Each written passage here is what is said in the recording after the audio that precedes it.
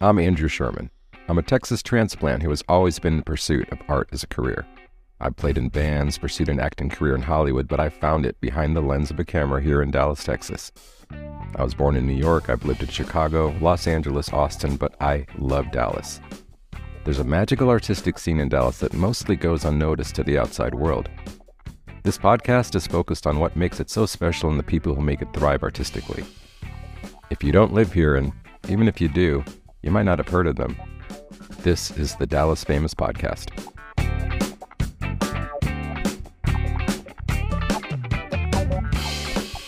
This week on the Dallas Famous Podcast, I'm trying something different.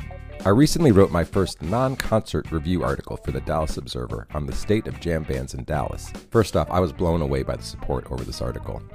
When I take a photo, I can tell if it's good. With my writing, not so much, so thanks for all the love. Being my first article, I got very excited and did 5 interviews. After I had them all, I realized I probably had maybe 2 or 3 articles, so I had to leave most of the interviews out. I guess that's probably how it normally goes, first time. Then I remembered I have a podcast. So today's episode is a semi-cohesive deeper dive into the jam band scene here in Dallas. Hope it doesn't get too confusing, but we have Kenny Withrow, guitarist from the New Bohemians, among many, many other musical projects. John LaRue, owner of Deep Elm Art Company. Michael Curvin, talent buyer and promoter of Time to Fly Music, which we've had on the show before. And the guys that I left out, Chad Kakuza, drummer of Spoonfed Tribe and a frequent member of Andy Frasco and the UN. And finally, Leland Kratcher, founding member of Trimar Mojo, as well as the solo project Plain Keys. Leland and the Mojo Boys were cool enough to let me use unreleased music for this episode, so there's a bonus too.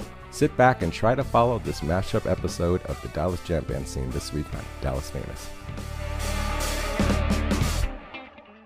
Here's Kenny Withrow. So first of all, what would be your definition of a jam band? A jam band, I think, is a good way to name an improvising rock band. That's what it's been for a long time. It's just like a good name for a rock band that jams a lot. Kind of started in the 60s. They didn't really call it jam bands. Everybody was jamming. Now it's sort of, keeping that trip alive. You just kind of call it jam band, Mm-hmm. And it was kind of redundant to say that back when everybody jammed. Right. But now it's hybrid into, now it's gotten electronic disco biscuits. That's what they're called, right? Yeah. I've followed a lot in the 90s. I followed a lot of the hybrid jam bands that have machines in them and stuff like that. But, it's usually ways of improvising, but generally it was rock. It's kind of hybrided out a little bit. Here's John LaRue. Wow, that's a fun one. Definition for a jam band is a band that utilizes improvisation in live settings primarily. I mean, I think it's, jam bands record jams as well. But I think that's a big part of it is that improvisational conversation between musicians, where, a song that was written at 3 minutes can stretch out to 6 because of those opportunities to pass the hat. It's kind of a communal thing where there's a musical conversation going on that exceeds the original concept of a song and doesn't necessarily have a scripted direction, which is where you can get some really cool moments that don't exist otherwise. They're fleeting. So jam band, a band that creates those fleeting moments and doesn't just play a scripted song as it was recorded the same way every time they approach it. Here's Leland Kratcher. That's a good question. Jam band to me is a band that is oriented there, whose live show and most of their intention is predicated around improvisational composition. So it's not just getting up there and playing a song and then getting to like what would traditionally be a solo section and then just noodling on that for like an hour. That's what a lot of people think jam bands are. And I think that's the watered down, young version, but a true jam band that is exploring that is a band that is focused on and primarily orients around improvisational composition. Here's Chad Kakuza. Oh man, you gotta have a few, at least a handful of wooks in the crowd. You gotta have some hats with some beads and some what are they, the pins, you know, you're going to be a lot of tie-dye in the audience. And then you're going to have at least, you know, one Grateful Dead cover per set, because that's pretty standard in the jam band scene, you know. Okay. No, man, you know, you got the jam band scene, you know, it's something that's it's kind of like, I remember it really coming into play for me back in like the late 90s, when, you know, you had your Grateful Dead, you had your Fish going and stuff like that, you had your Widespread Panics and stuff. And then you know, as a member of Spoonfed Tribe, you know, we always got put into that category of jam band, which, you know, I think we were a little bit heavier and a little bit not really jam band. But yeah, jam bands, you know, you're going to have your long guitar solos, you're going to have your 20-minute songs, you're going to have people dancing like crazy in the audience. And you know, it's a very communal part of the music scene, I believe. I think there's a huge community for that stuff. So Here's Michael Curvin. You know, I mean, what the jam scene to me is bands with some improvisation, bands that mesh different flavors of rock and roll, extend their songs. It's not just, you know, Grateful Dead. It's more than that. Then they maintain creative control on their product. You know, that's one thing that kind of defines the jam scene, in my opinion, too, is a lot of these upper echelon ones, in the end, they wind up having their own record labels, they control their merchandise and their path, you know, versus having some record company or something do it for them. Kenny Withrow. Like your group of friends, is that how the jam scene in Dallas, kind of the live kind of getting together and jamming out, is that kind of how that happened? Absolutely. Yeah.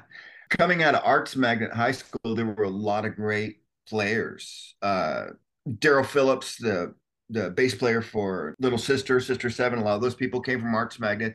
I think Patrice Pike, of course.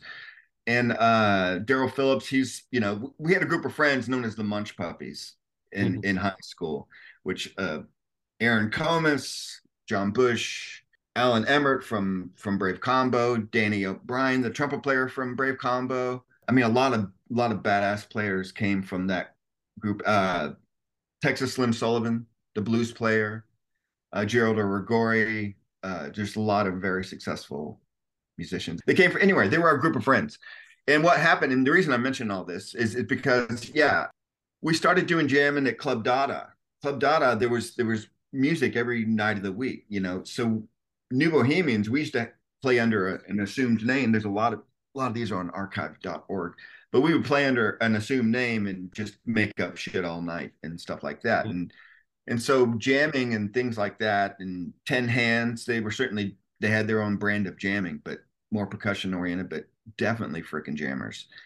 And Dallas kind of became a bit of a jam scene. There was Bill Acerta, and what are the other guys' name? Bellady Ensemble. Those guys were outrageous good musicians. There's Buddy Muhammad, who was a bass player, and Jamal Muhammad, who's known as more of a Doonbeck player. But they play all sorts of instruments, and they had something called Bellady Ensemble, and they would play at Club Dada, and it was just outrageous, like Arabic fusion jazz. You know, it was. Anyway, there was a lot of jamming going on in the 80s, any night of the week and shit like that. But again, we didn't really call it jam band. We jammed a lot. We've always jammed. You know, right. I don't think they started calling it jam bands until somewhere in the 90s, I feel like. Right. And like I said, I think that's just it's like a way.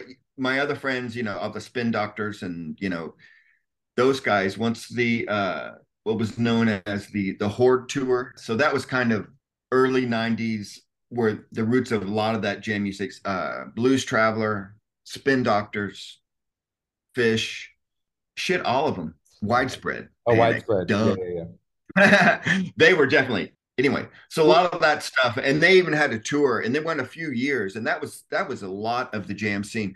In the 90s, when electronica came around, a lot of things chilled out, and when grunge hit, a lot of shit went underground, especially jam music. I lived in Seattle in the 90s, and there were jam bands, a band called Tough Mama, and I jammed with a lot of those guys, and there was jam music around, but it kind of went underground a little bit. Now it's a lot of that, and you know, soon, you know, it's going to transition. You know, kids that were raised on jam music. You know what I'm saying? That generation that's going to come around, you know, that were kids when I first started playing with Forgotten Space, are they're going to start forming bands that aren't Grateful Dead. And jam music is, I hope at least, and it's going to be kind of a thing, but it's going to hybrid into something we haven't seen before, I hope. I feel like it's going that way already for sure. I mean, because there's bands that I cover and everyone's like, this is a jam band. And like, so my first thought is Fish and Dead. And then it's not really anything like that, but it's definitely a jam and it's definitely that same structure. So, I mean, I feel like it's changing. I don't know what you would call it yet, but right. So just trying to get the history. So you're saying kind of like the combination of you guys are already doing this jam and then the Horde Tour kind of, did it kind of like ignite the scene in a way? Like locally here? Well, like locally here. Well, that's kind of out a national jam scene. So in Dallas, so I had moved to Seattle around that time, and live music chilled for a bit, you know. So the jam scene that was happening with New Bohemians jamming a lot and just sort of calling jams. There was you know, an off spins from New Bohemians. Matt was always putting together a band. There's a band called the Dudes that with Matt. And anyway, there were that scene kind of started to chill when Deep Ellum started to chill out, when electronica became a thing, and a lot of the kids were going to warehouses and not clubs as much, and stuff really dried up, you know, in Deep Ellum for a bit. I mean, a lot, you know. The Dead thing was happening though. But anyway, that all, you know, started with What a Long Strange Trip It's Been, Wallstib. That started at RC's as kind of an acoustic thing. It sort of became a happening, 88, 89. Then I started to hear about it around 1990, I think. Then it filtered over into Club Dada, and my good friend Scott Parkin thought of the name The Dead Thing. And that's where Wallstib would play. This guy, Sam Burkhart, who's still around, guitar player. Scott Johnson was one of the early players. Wendy's, Chuck Spurlock, and anyway, a lot of players early on. That's where I actually met Scott. He had a big mohawk and was jumping around playing bass in the early Wallstib. Huh. So that was huge. The Dead Thing became this big event on Saturdays where gobs of people came. Musicians were paid great. People really drank in those days. People, bartender Chrissy, she had a little bar on the inside, and Jello shot, you know, this was still this coming out of the 80s, and Jello shots and just shit like that. People would get hammered. It was really wildly successful. They would play inside and the whole backyard was full and the whole inside was full. And eventually they would let people sell t-shirts, and, you know, it was a big scene. It was a huge scene. That went on for a while. I eventually joined that with Scott before we moved to Seattle. John Bush played drums some, Chuck Spurlock, and Scott was playing bass some. Then he moved to guitar. Bob played some bass, and, you know, stuff like that, The Dead Thing. So that was the jam scene for quite a while. Even after I came back from Seattle, they had a whole, you know, The Dead Thing had the name of the band became The Dead Thing, and they had a rotating, you know. John LaRue. I don't remember like there being a scene specifically when the first real jam band that I ever saw in Dallas, as far as, you know, some of the people would recognize, was Fish. And I've been listening to them for quite a while. I discovered them in boarding school in the early 90s. And when I came back to Dallas, they were playing that 94 Bomb Factory show. And 94, 95. Come back. You got that epic tweezer. You were there for that. We did. And that was one of those shows, like, I told a whole lot of my friends, I'm like, you have to come with me to this show. And I think I ended up bringing about 10 people with me. And I know for a fact that 3 of those people went on to like follow those guys around, you know, on a summer tour. And so they've seen their fair share of shows. So it definitely made an impact on them, having never seen them. But that was really the first like foray into the jam band scene that I can recall, other than, you know, listening to like Stevie Ray Vaughan as a kid, and these musicians that had the ability to solo, like you were saying, and take things in different directions. But with Fish, I don't feel like it's always a solo that makes it a jam. There's so much collaborative stretching and communication of, all right, well, this song is X number of measures. Let's go ahead and take it out another 10 measures in this one section. And if it feels good, let's keep going. But, if it doesn't, if we're ready to transition, I'll give you that look. And then, everyone else knows that that's the look, that at the end of this measure, we're going back into the scripted thing or into the next song or whatever. So it was really one of the first times I saw a group of 4 musicians communicating like that on stage and whipping the crowd into a frenzy. That was really exciting to see. I guess there was a void. So correct me if I'm wrong, you started the Facebook Where It's At Dallas Jamily, which was essentially like a list of concerts that were happening. Yeah, so I would share a list via email with a bunch of my friends pretty much every month and just say, hey, what am I missing this month? It was kind of the gist of it to start with. And that started early 2000s when I came back to Dallas after college. Going to see shows is always really a big part of my personal joy, and a lot of my friends as well. I had several friends that went to school at UT, so music scene obviously is huge there. They were obviously instrumental in turning me on to new stuff that I'd never heard of. And being in Colorado, I was listening to String Cheese Incident when those guys first kind of started cutting their teeth. So sharing that kind of stuff was always exciting amongst friends. Kind of like, how did you find out about the last great restaurant that you went to? More than likely a friend told you. It's that word of mouth thing. And one of my friends criticized me like, this is great and all, but it sure is, a lot of work to keep up with month to month, because people would add stuff and then I would revise the email and send out the list again. And someone just said, hey, why don't you put this someplace public where we can all see it? And I didn't really know what that looked like at the time. I wasn't into Facebook when I was doing all the original list. And then when my daughter was born, it just, kind of seemed like a forced inevitability. Share pictures and that was pretty much it. It was like once I got there, it was like, oh, there's groups on here. So it wasn't long after that the Jamily page really seemed to make a lot more sense to put that together. And I started off with something smaller than that was just private. It was just those guys. And then they were like, why don't you make this, public? Why don't you make this where we can add more people to? I want to add this guy. Will you add this guy, this girl? And that was pretty much it from there. I was like, cool, well, let's make an actual joinable thing that kind of has some structure to it and keep the list in the same format, because we're all kind of all over the place with how we would put things together in that list format. But it's been a lot of fun. It's been really cool to see who the big contributors are in that list, and to see the variety of things that people are into, because I think we have a lot of like-minded music fans in there, but like-minded doesn't mean like a narrow focus. In this case, you see a really broad listing of stuff in that list. I mean, Justin Bieber was on there right next to the Roger Waters thing, Oh, so wow. you just have that interesting juxtaposition there.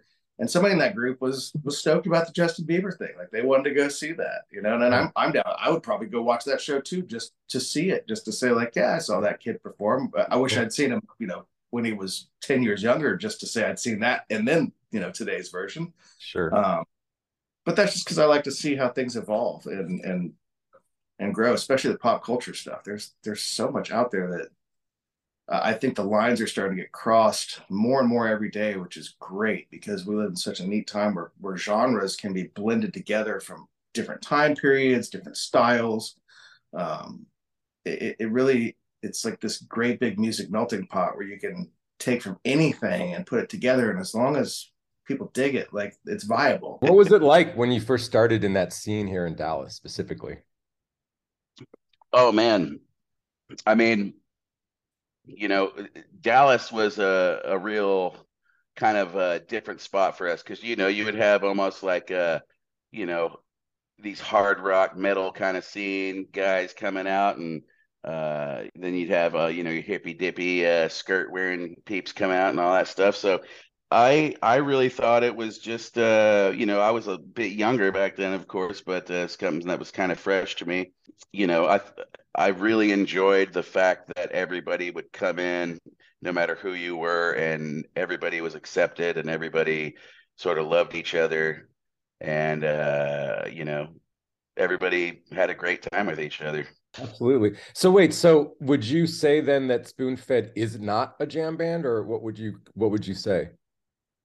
Well, I'd say we are a jam band, but I mean, kind of on the heavier side. It was like a lot of, you know, kind of, there's the crunch in there with the distortion. There's the really heavy drums. There's a little bit of screaming going on. There's all kinds of wacky stuff. But yeah, granted, we did have 10, 15-minute long jams and stuff. And a lot of the same audience would come out to see us and then go see, another jam band, quote unquote, the next weekend or whatever. So we just they didn't really know where to put us, so we got stuck in the jam band scene, baby. Yeah, gotcha. Michael Curvin. I'm just trying to fill in some gaps of history. So you come back to Dallas. Are you booking bands right away? Yes. Okay. In 2006, when I came back, I started to book a little bit, especially when the Green Elephant moved over from where the Barley House is now. The Barley House used to be on Knox Henderson back in the day. And then they moved over to where the Green Elephant was, and they kind of pushed the Green Elephant out of there and over to what was called the Home Bar, which is where the Green Elephant is now. And so it happened to be right at that change. And the sound guy up there, Arthur, knew me from Austin and from Dallas and such. And he got me booking the Wednesdays and Fridays. They were only open on Wednesdays and Fridays. I helped navigate that drum jam that goes on over there all the time. Mm-hmm. I helped navigate that there. Oh, wow. Back in the day when it was one block over on what was Yale, now is SMU Boulevard. So, yeah, I started that. And then, of course, Mike and I were talking from the beginning at Granada. And I used to book even nights into Granada. Like, I technically put Snarky Puppy's first show there in 2008. But with On the One, the drummer from Carl Denson's Tiny Universe, and Grindy Styles, Moving Matter, Fatty Lumpkin, and in 2007 and 8, 9, even some into there, before Granada Theater got really well known, I helped with some dates there, even on Fridays and Saturdays. And then as Granada grew and it started to become really well known, those dates on Fridays and Saturdays I couldn't get anymore with local stuff, because it was filled with touring talent. And then we got pushed to like doing Wednesdays, Thursdays, or Tuesdays sometimes, and we did some of that for a little bit. And then even that eventually got pushed because of Granada's success and big shows and touring stuff coming through. And then there was a time period too that we were able to put a lot of support acts into Granada for those big names, sometimes. Mm-hmm. And then over time, that changed because a lot of the support stuff that's chosen at Granada isn't by the theater, it's by the big act itself. So the support usually chosen by those acts a lot more now than in the past. So it's been interesting to see that dynamic kind of change. But yeah, man, in those early days, definitely. And so was it? Would you say was Mike was a taper, right? Was he a Deadhead? He was in his Spreadhead, big time Spreadhead. Me and him were both big time Spreadheads. Taped a lot of Panic shows. Oh, right, okay. And Mike used to have CD World, 2 of them, one in Addison and one there, right on the corner, man, where Floyd's barbershop is, pretty much at Mockingbird in Greenville. And I was going down to college. I'd gotten to know the people at Technophilia really well, and I started managing out, right around getting out of college, right before I graduated, 98, 99, 2000. I used to come into town with crates of CDs, and me and Mike would trade back and forth. And of course, Larry was coming in. Some of the jam scene in those days that was fun was Larry and the Dead Thing. Like, those were probably, I would say, for like and then there was Olo Spo for a little bit, right, which people will talk about, and one of the best like kind of jam scene experiences in those days you could get in the late 90s and early 2000s, mid 2003, 4, 5 was the Dead Thing and Larry at Club Dada, where the Dead Thing would play inside stage, and then from like 7 to 10 or 6 to 9 or whatever it was, and then Larry would do the outside late night, and it was just a sea of hippie loving people. Those were some good times, but there wasn't a lot of that. Larry was coming to and feeding that jam scene, local stuff out of Austin. Olo Spo was a young band. Larry helped Olo Spo get going and like get the agent at Mountain High Music that we had. And the people really loved Olo Spo as a jam scene band. They really did. And Chris Holt, amazing. I mean, he had a real Trey-like thing going on. The dude could rip fish, and he was talented. But they didn't really dig the jam scene personally. I don't think that was anything, a demographic or a vibe or a scene that they wanted to, like, be pigeonholed into.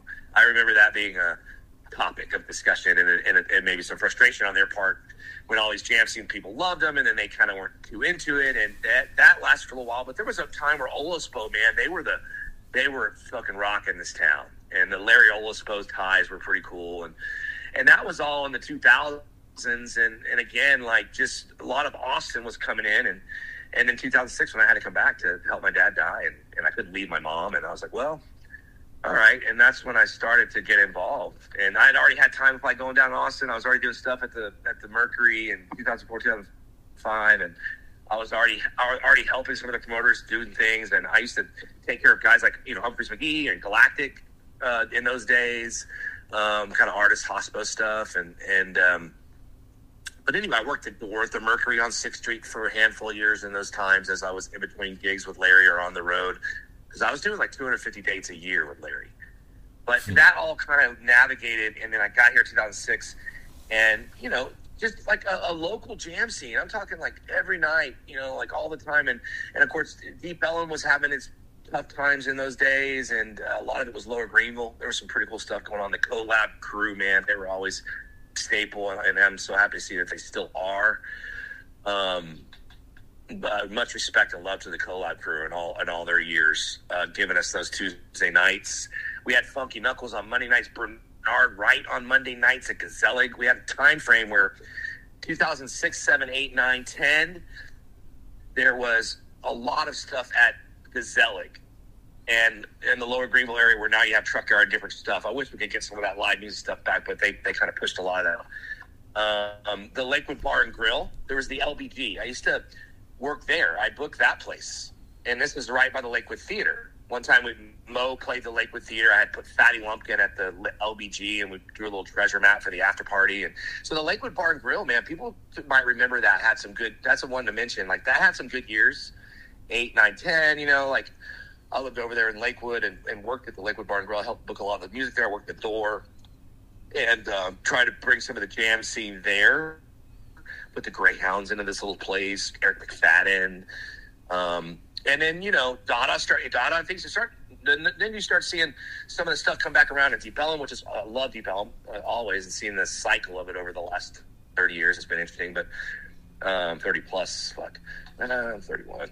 Anyway, but yeah, so, to see the scene, in those days, trying to like, not only stuff coming through the big stuff, but the local artists working together, and we have a lot of talent here at DF. They always have, and it's been a pleasure to try to help support that any way I could over the years, and get musicians to know each other that maybe don't, and create those relationships or super groups to help them get opportunity with gigs, and then help the Dallas groups get out of Dallas. That was a big part of it too, and I was trying to bring some bands in, and for your Earfunks and Zugmas, and I booked the Motet at the Green Elephant in 2008. Hell, I got them for $300. Crazy. Wow. I put Topaz supporting them. This was, and it was really good to have the Green Elephant. You had the outside area, you had the green friendly type of vibe, and I love that place. I'm happy to see it still doing its thing, of course, and. We had the Greenville area, the Lakewood area, you got now Deep Ellum and is back and forth. Of course, the pandemic definitely has messed with everybody, but it's been interesting to see the jam scene over the last, for me, with 2023, and to be I've been in the grind, in the trenches since, 2006, really. And especially that summer and that fall of 2006 and on, right after my father died that spring, I just put my head down, and part of it too was some of these bands coming to town from Oxford or New Orleans or Jackson or Nashville or Denver, to name a few, or Cali, wherever, and having them come through and putting them up. And I realized the jam scene in those days, we didn't have the numbers, and talking with other promoters, they thought it was a little crazy because, they're booking indie rock or punk rock or hip hop or something else, or the EDM was starting to kind of really come up, I get it. And that's what would sell a lot more tickets, and then we'd have a jam scene show with 50 people or 60 people. But I tell you what, that 50 or 60 people sometimes would drink that 50 indie rock crew under the table. The bar rings were higher. Sometimes that was something that was always interesting to see, the bar rings in the jam scene be so astronomically bigger. And then you have your Texas country and all these other different genres and scenes, which is cool. But the jam scene here, and not just like on Friday night, I was thinking back in those days, I was like, but every day, man, like Monday, Tuesday, Wednesday, Thursday, Friday, all the time. And not just your big shows, you have to go spend $30 on a ticket those days or whatever, but a local band you could come out to see for $5 or $10. And, and then the Sundown popped up, and it was like, hell yeah, and at first Mike was thinking just bar. I was like, put me in, coach, I'm ready to go. And he's like, no live music, just bar and lounge. And I was just like, wait. I've never been more like poodled in my life. And then over time, the 10 to 1 or 10 to 2 in those days, because everyone was pushing it to 2, and the bar openings were so good. So I was like, dude, I'm going to build a little stage and do some live music. And I'm like, hell yeah, let's do this. Like, I don't know, maybe like it was 10, maybe right 9, 10. I can't remember. I have to talk to Mike about that. But, and so I was like, okay, right on. And so we started having like Future Funk Lounge Tuesdays. I got the Funky Knuckles over there on Mondays for a good couple years. And we had the Funky Knuckles Mondays, Future Funk Lounge Tuesdays, where I was working with Mikey Raj, and that's when we brought in Closey and other badass DJs that are doing their thing these days that came in. And, we had such an opportunity in those days working with Mikey Raj, and then, of course, Josh Smith starts doing his thing, coming up and representing, which was great. And I was the first to want to high-five him and, like, let's work together. And I had some time there, Andrew, where I was able to, and I'm exhausted with all that now. I'm just getting too old and to want to try to do all that jazz. But where I was, helping those bands come through and put them in Austin, Fort Worth, Dallas, and Lubbock. Mm-hmm. And those years really helped me stimulate the jam scene here locally in Dallas, just by some of that opportunity outside of the area that allowed me to get them to come through. John LaRue. Well, so then I'm sure stuff happens in between, but then you open Deep Ellum Art Co., which, has a Grateful Dead insignia right in some of the logos, and it's definitely the jam band mecca. A lot of bands wouldn't even have a place to play, maybe. What was the reasoning behind that? It's kind of a fun story. Gary and I are obviously music fans. I say music festival junkies, and people don't like that word junkie because it has such a negative connotation. But we really love that scene and that vibe of a group of people coming together that are, again, like-minded. There isn't a stranger at a music festival because you're all there for the same lineup. You already know everybody kind of likes the same thing. It's neat. And the art that goes along with that, the vendors. So we'd always kind of kicked around the idea since our first Bonnaroo in 2012, I think it was. Like, yeah, it'd be so cool to have a space like this that doesn't go away on Sunday. What an interesting concept. Mm-hmm. Like have a festival type space with that vibe that exists year round. And we always joked about, like, yeah, it'd be so cool to build a place. And we own a restaurant concept called SoCal Tacos, and we had one restaurant at the time, which has since closed. But we were looking for another location, and a friend said, hey, go look at this 3200 Commerce Street in Deep Ellum. It might be a good spot for SoCal. And I pulled up and saw that it was the Art Co. building, and immediately said, oh, hell no. Like, it's the Art Co. Like, that building was in Bottle Rocket. I've driven past it thousands of times and always wondered what's an Art Co. What is that? What's going on there? And then we get our first glimpse inside, and it was dirt all over the floor. Just a total mess. The backyard was a sty. The outbuilding, the pavilion was an outbuilding. It was more of a drug den than anything else, and quasi shelter. It was just really, really rough to start with. And it wasn't that I wasn't interested in transforming that space into, something else. Is that it seems sacrilegious to make it into a restaurant, especially, off the beaten path. It would have been kind of difficult to garner attention down there as a restaurant. So I immediately told the guys that I was touring the property with, I said, no, I wouldn't put my restaurant here. But if I were you guys, I would do something like this. And I kind of started describing, like, stage at this end and a bar, and the opportunity to have food trucks outside and make the yard a nice oasis that's colorful and vibrant with art everywhere. Because it already says Artco on the building. Why would you ever want to change that?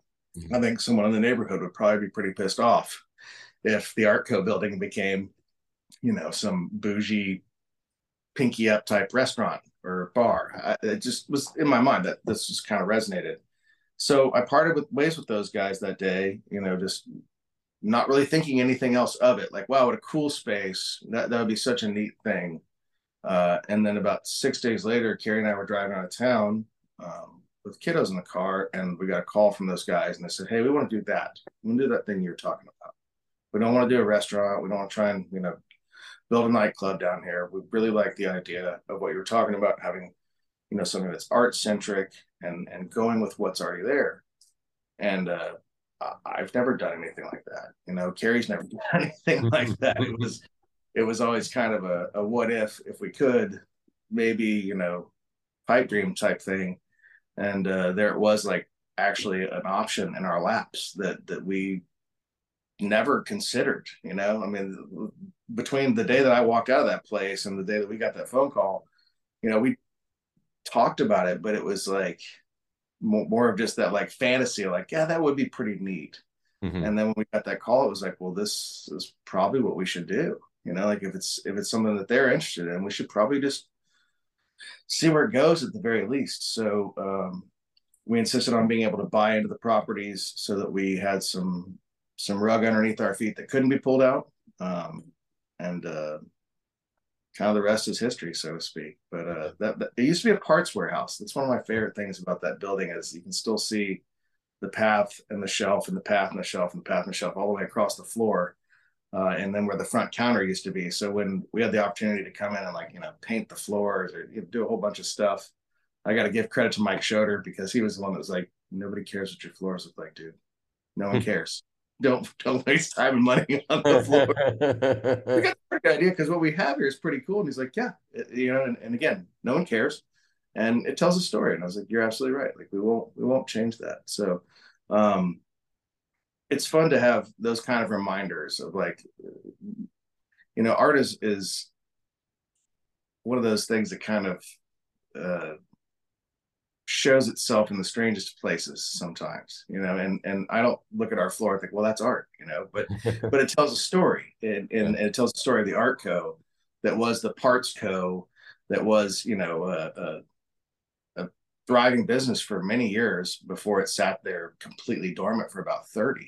And it's just been fun to breathe new life into that space, and to get to know some of the spirits that are still there.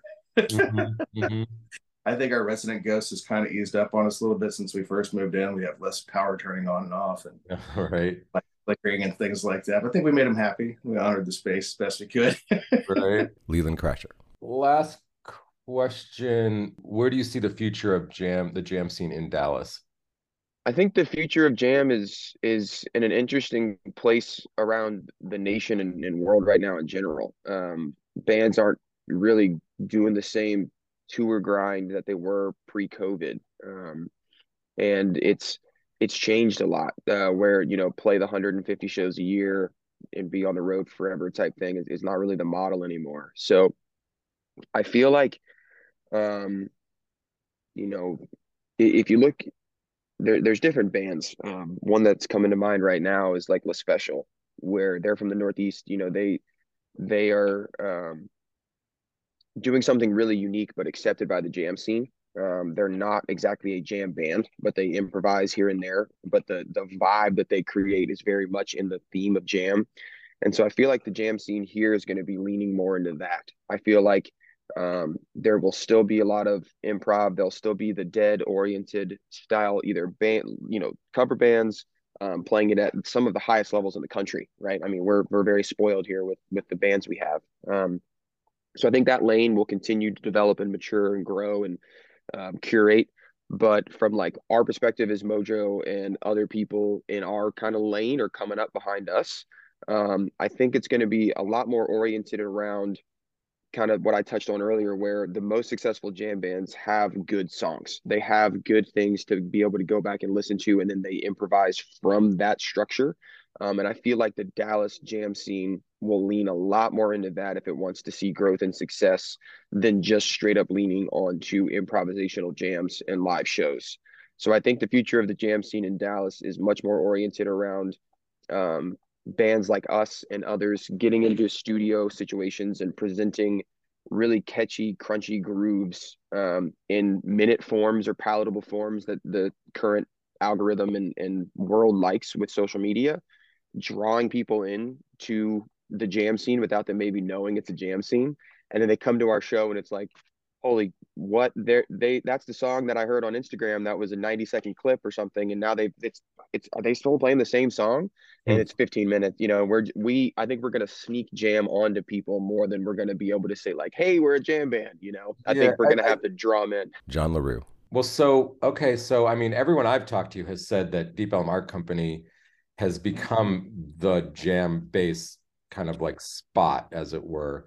How do you feel about the jam band scene now that you've had Artco open for a while, like the state of it? Oh, I think it's a lot stronger. And before we even opened, I would say, Mike Schroeder with Granada has been fostering that scene for a while. Before Granada, even with CD World, and that's where I got a ton of my Grateful Dead recordings. I almost call them bootlegs. They're not bootlegs. They're licensed, allowed recordings. Right.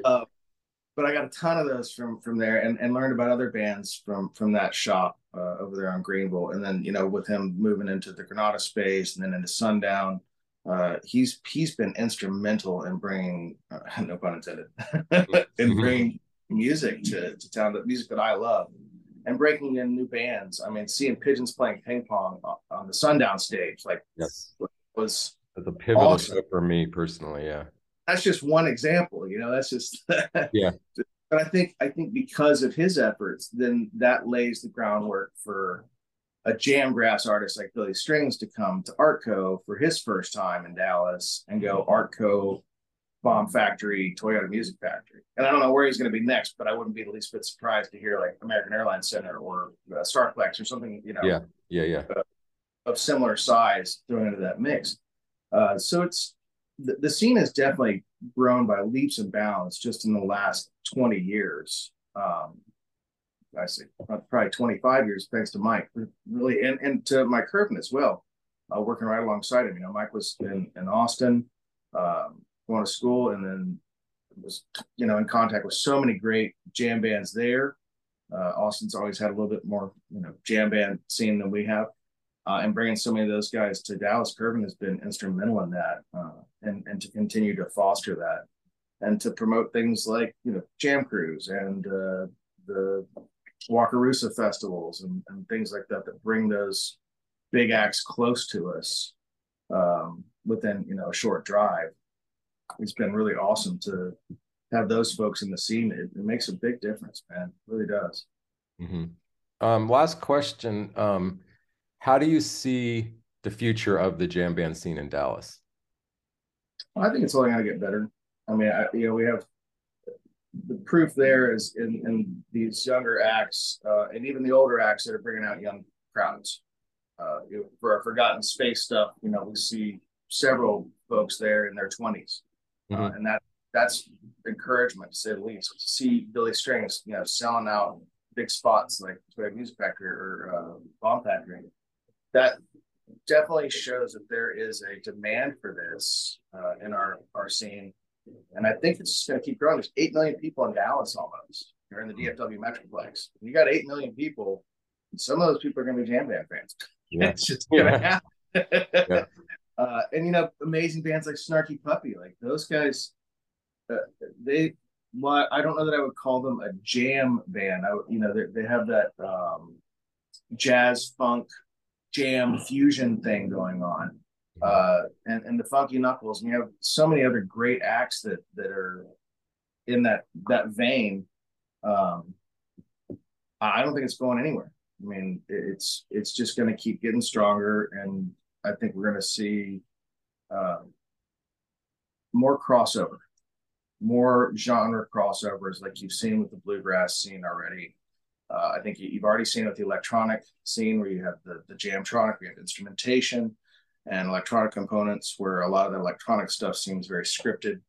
You're seeing more instrumentation there and more collaboration and stretching again of the music, and going off script.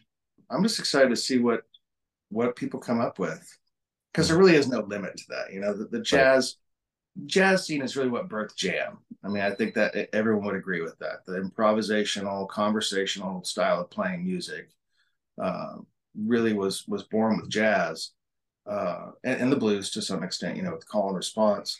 But it doesn't stop there. You know, it's gone in every single direction since then. So it's really neat to see those influences play out across different genres. Kenny Withrow. What's your view of the state of the Dallas jam scene today? Well, I mean, there's probably better people to ask. You know, I think I'm going to ask them too.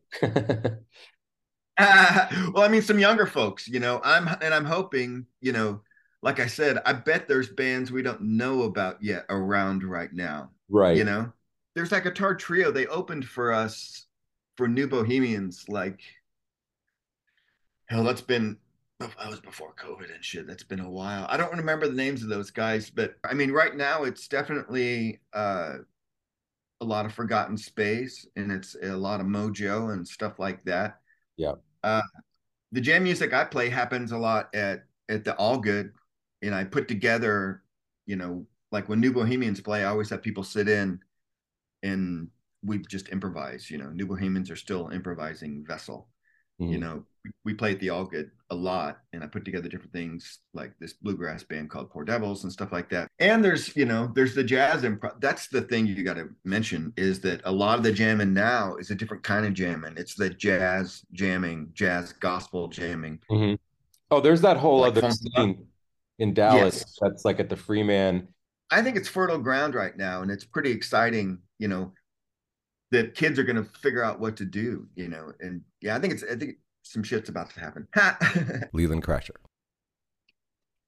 I think the future of jam is in an interesting place around the nation and world right now in general.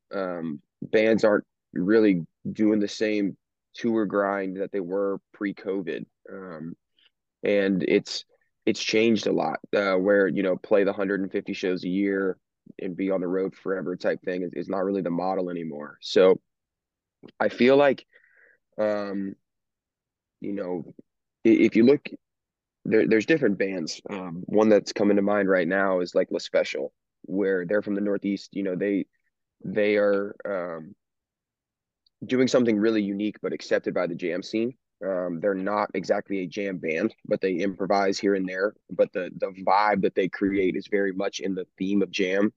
And so I feel like the jam scene here is going to be leaning more into that. I feel like there will still be a lot of improv. There'll still be the dead oriented style, either band, you know, cover bands, playing it at some of the highest levels in the country, right? I mean, we're very spoiled here with the bands we have. So I think that lane will continue to develop and mature and grow and curate. But from like our perspective as Mojo and other people in our kind of lane are coming up behind us, I think it's going to be a lot more oriented around kind of what I touched on earlier, where the most successful jam bands have good songs. They have good things to be able to go back and listen to, and then they improvise from that structure. And I feel like the Dallas jam scene will lean a lot more into that if it wants to see growth and success than just straight up leaning onto improvisational jams and live shows. So I think the future of the jam scene in Dallas is much more oriented around bands like us and others getting into studio situations and presenting really catchy, crunchy grooves in minute forms or palatable forms that the current algorithm and world likes with social media, drawing people in to the jam scene without them maybe knowing it's a jam scene.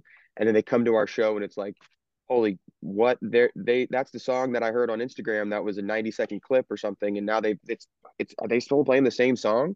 And it's 15 minutes. You know, I think we're gonna sneak jam onto people more than we're gonna be able to say like, hey, we're a jam band. You know, I think we're gonna have to draw them in. I mean, like you were saying, I feel like there is a little bit of a stigma against it for some people, and I think they're just thinking about the Grateful Dead or like one band, and it's blossomed into 5 million other things, like all the rest of music mashing together. So, Michael Curvin, you know, I hope we can continue to carry the torch here. We were certainly in a much better position, and Arco's a hub, of course. Arco's a hub. I mean, I was able to take all my years, a good decade, everything I had over my years to bring to the table for John and Carrie to get this amazing place off the ground and have a jam scene hub for the South, not just Dallas, was my vision on it too. You know, as far as the scene here in Dallas, I mean, I think we're trying to rebound from the pandemic. I think we're in a good place, and we have such an amazing group of artists in this DFW Metroplex. And I think the more we work together, the better we are. You know, that's my story.